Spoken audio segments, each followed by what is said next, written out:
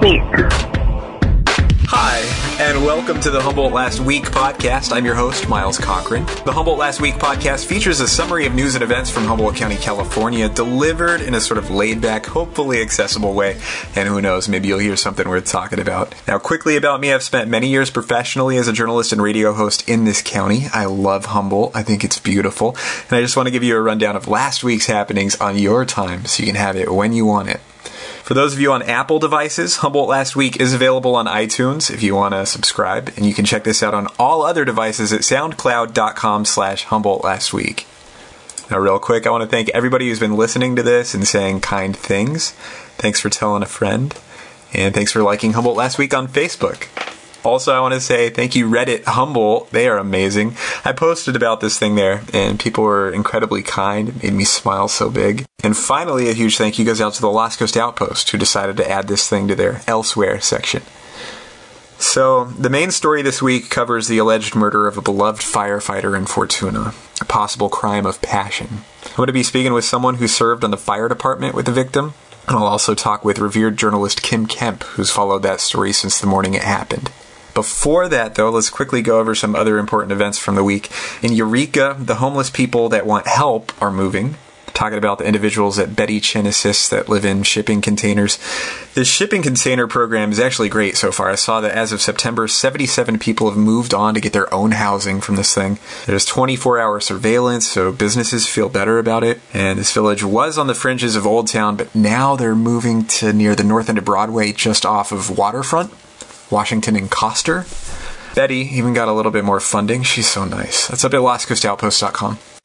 Now, somewhat related, the county just cleaned up some homeless camps in southern Humboldt. I was curious, so I looked up the recent homeless numbers for Humboldt. In 2015, Humboldt Housing counted 1,319 homeless people. 32 children. It sucks.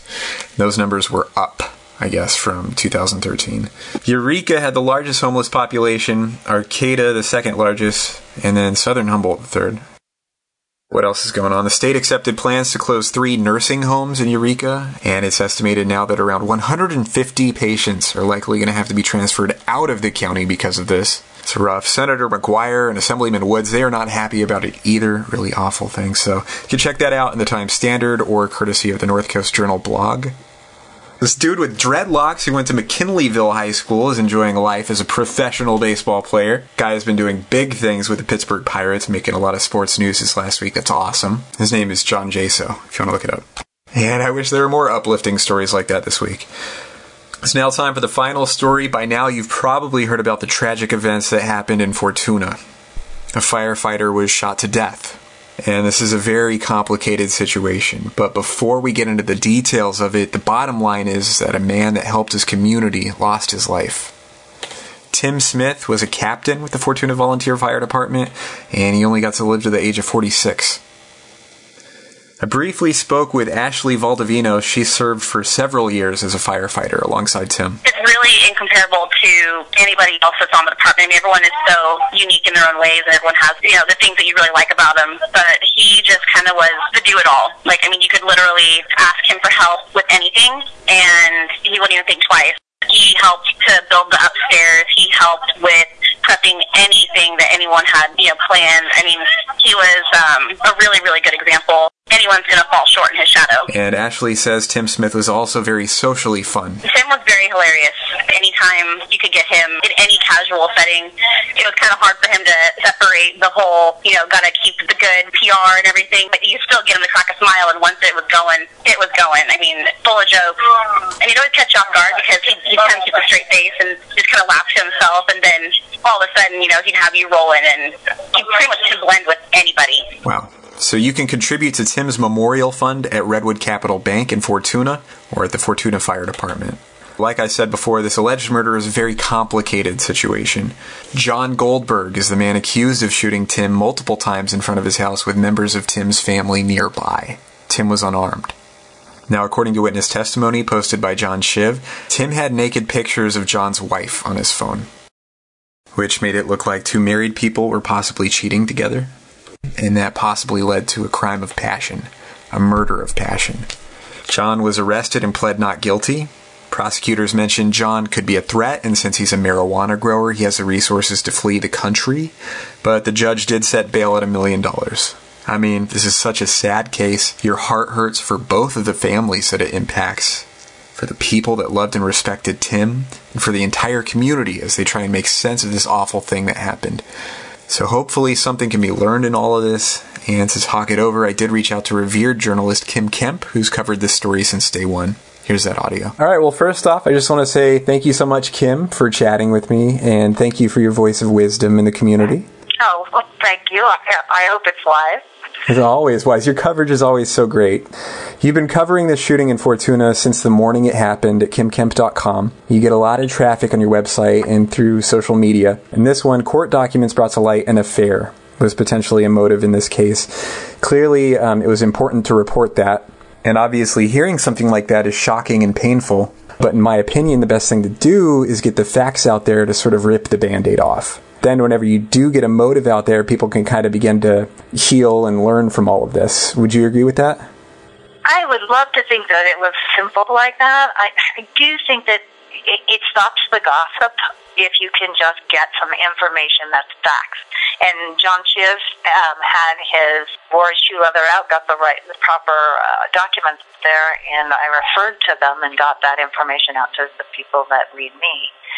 And I think it was important. You know, gosh, it's so hard because it's so incredibly painful.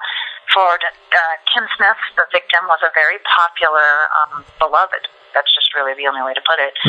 Firefighter in his community, and adultery, which is what appears to have happened, is not a flattering thing. And so people want to either portray him as a perfect glowing knight or a terrible evil adulterer. And I suspect, like most of us, he's much more complex than that. Yeah. Well, Kim, you've been covering Humboldt for how many years now? Is it over a decade? You close to that? It'll be 9 years in a couple days. Oh, wow. Okay. Exactly. Very close to 9 years. Getting up there. Whenever it comes to your experience looking at crimes of passion here in Humboldt, what do you believe is most important to remember?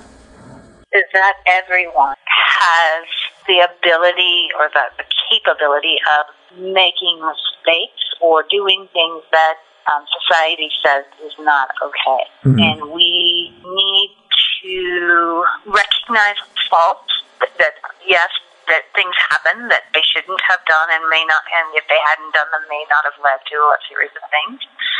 But when you weigh that in the balance of the whole person, that doesn't negate all the good they've done.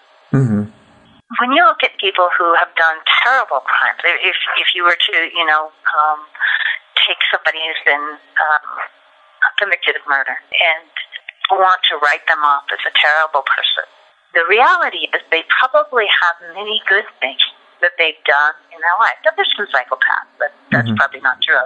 But as a majority of people that I know, and I do know people who are in jail, and I know them closely, they have done many good things, fine things that you would be proud to say, oh, this beloved person of mine did this thing. Yeah, I mean, it's just so black and white for some people, but really, yeah, you're right. Good people can sometimes do bad things, Good people cheat, bad people cheat. Some people cheat because they have problems they need to work through, or some people cheat out of retaliation. It's just case by case. And, on the other side of this, though, there are some people out there sort of glorifying what John Goldberg did as, heroic. No. Yeah, I mean, what do you have to say to those people? When someone kills someone else, the ripple effect, I have had 2 homicides in close family members, and the ripple effect is impossible to describe. It goes on and it never ends, and it damages everyone around them. The person may feel justified in what they did, but are they thinking about the effect on their child, on their mother? These are things that I don't think they're thinking about, but how do you think the mother of John Goldberg is going to feel going to visit him in jail? How is he going to feel when he doesn't get to watch his kids grow up? Right. You've seen a lot of the response, and that's something that is a benefit of having your website. You have such a huge response there. For the most part, do you feel that the community is responding to this incident well? It's so hard hard to tell. The commenters are such a small portion of the readers. I've had posts that have had like 70 or 80,000 readers, and they have maybe 100 to 120 commenters. So, and some of those are the same commenters over and over again. So the comment section is such a, it's not representative. It really, it's the people who are most vocal, mostly mad is the emotion that comes across. There's very little reason to sit down and think it out, which is sad, because really writing, that's what writing is for. Mad is for, venting is for what you do when you're sitting across from your friend and you're just babbling. Right. It's okay to do that. But everybody you need to do that. It's important. It's important to, make bad jokes that you really wouldn't make in public and say things that, that are inappropriate to say in front of grieving people that you shouldn't write on a website where grieving people are going to read. I find a lot of that stuff very hard to understand. I like the way that you've approached handling the moderation of the comments on this story. It seems like you get in there and you kind of try to set the tone. And yes, I think that's really important. And I wish more people would take a role and comment thoughtfully. I think that the more thoughtful commenters you have, the more likely other people are to comment thoughtfully. It's a ripple effect the other way. Right. You and I both know, it's good to talk about this case and talk about it thoughtfully, because hopefully people can learn from it. The obvious takeaways here, killing is wrong and cheating is wrong, but going deeper, there's a little bit of victim blaming going on in the aftermath here, and that's also wrong. Do you find it frustrating whenever you see people trying to blame the victim's wife for somehow causing this, when it appears that all she did was, find out she had been wronged and then told the other people that were involved? I can't even conceive of the level of self-righteousness. What would you do under those circumstances? I don't know, but I sure don't think that she should be blamed for almost anything she did under the circumstances. I mean, not, nothing violent or anything, but, should she break a window or something? Could we all just forgive her for not being perfect in a really emotional moment? Yeah. And what she supposedly did that many people find offensive is just call the other woman. Yeah, well, I've gotten just a very valuable and huge takeaway from talking with you, Kim, and that is the ripple effect. And actually talking to you is, I hope talking to you is going to have a ripple effect on many as they try to process this. Is there anything else that you want to mention about this, Kim? Having had this situation happen in my family, I know that one of the things that was hardest was for people to ask me to tell them what happened, and being asked to repeat over and over again, something that was extremely painful to me.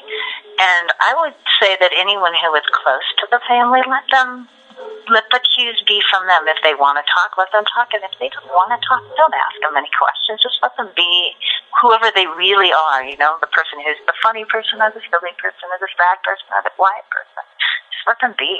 Best advice I've heard. Hey, again, I want to mention that you are an incredible journalist. And for anybody listening, check out Kim's coverage at KYMKEMP.com. It's KimKemp.com. Thanks again for your time tonight, Kim. You're welcome. Last week.